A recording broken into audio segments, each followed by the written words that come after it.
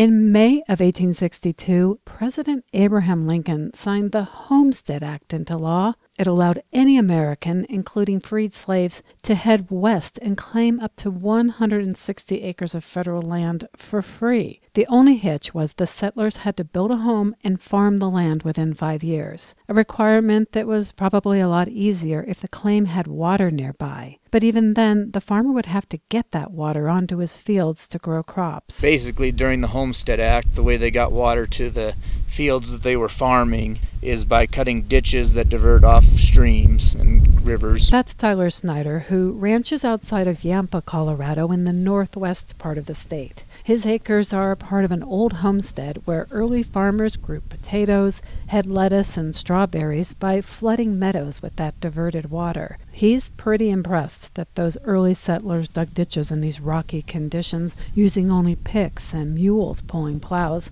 partly because he recently spent months digging miles of trench himself. The biggest thing for us was sorting out the rocks, because you don't want to have rocks sitting against your pipe. So we had to screen all the rocks, and that was the most time-consuming. More than a century later, Snyder has installed pipelines on his property that move water differently than those historic ditches, a move that will save time, labor, and money, plus conserve the water itself.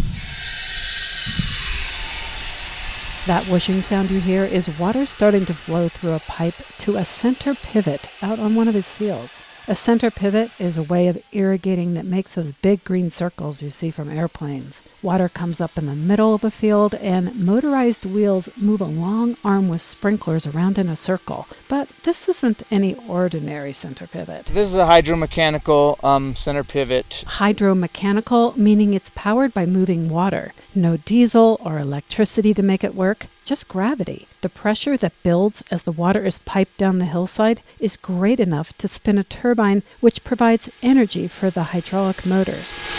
As the pivot pressure rises, water starts to spray out of nozzles strung along the long arm that stretches over 1/4 mile out into his field, putting the droplets exactly where they need to go. When you're flood irrigating, you're only using about 30 to 40% of the water in order to grow the same quality crop as you do with an efficiencies project that uses all the water that you put on, because it doesn't run off. He says when he was flood irrigating, the water would collect at the bottom of his fields, often leaving the top land burnt and dry. That moving water would also lead to erosion. When you run water down a ditch, especially if you have steep hillsides as we do here, you can cause quite a bit of damage, and eventually you're going to have to send water down faster than it should go to get to different areas, and so then that causes gouges and nothing that can't be fixed. But for a rancher, it's not a priority to go fix it, because once the wash is there, it's there. So by switching to this center pivot, he's not only irrigating his fields more efficiently, he's been able to spread it across more land. He was flood irrigating 300 acres, but now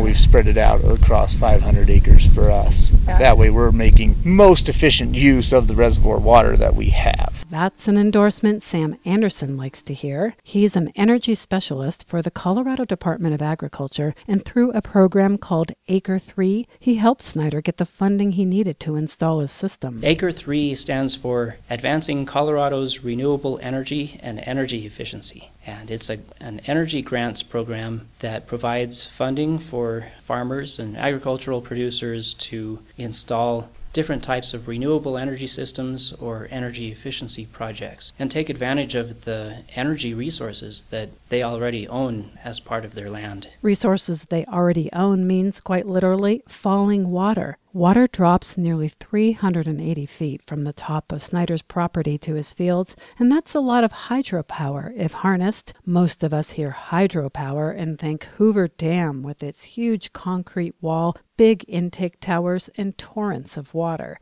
But with micro-hydro, like what Snyder is doing, a farmer can capture the power of water with just a fraction of that. We're not building any kinds of reservoirs or dams, and we're only using existing conduits or waterways and then taking advantage of the hydropower resource that's already there. One of those existing hydropower resources is the numerous irrigation ditches and canals crisscrossing the state. But Snyder's ranch is in the mountains. Could a farmer down on the flat eastern plains do microhydro too? Jim Park of Kersey, Colorado did. So we're just using this water for maybe 2 or 3 minutes as it goes down the hill and through the turbine, and then it lands in the same place at the bottom. Park has an old homestead that's been in his family for generations, and we're standing next to a ditch that runs parallel to his field. It's pretty flat out here, but the 25-foot drop on his property is actually enough to generate electricity. The trick to this is concentrating water in a pipe. It goes into a pipeline, and then that turbine down there has some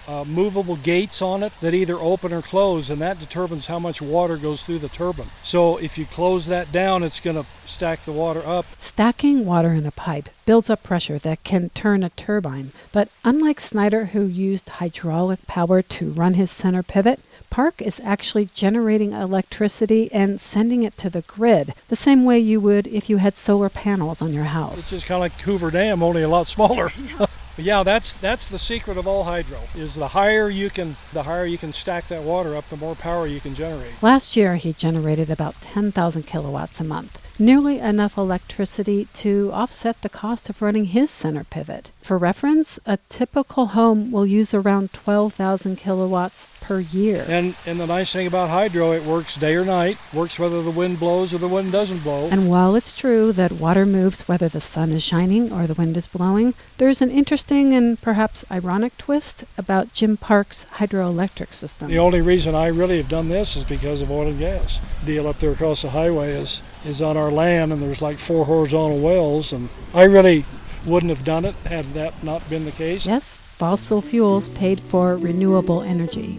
For H2O Radio, I'm Franny Halprin. H2O Radio's series The Dirt is underwritten by the One World, One Water Center, a collaboration between Metropolitan State University of Denver and Denver Botanic Gardens to raise awareness of water and the environment through water stewardship.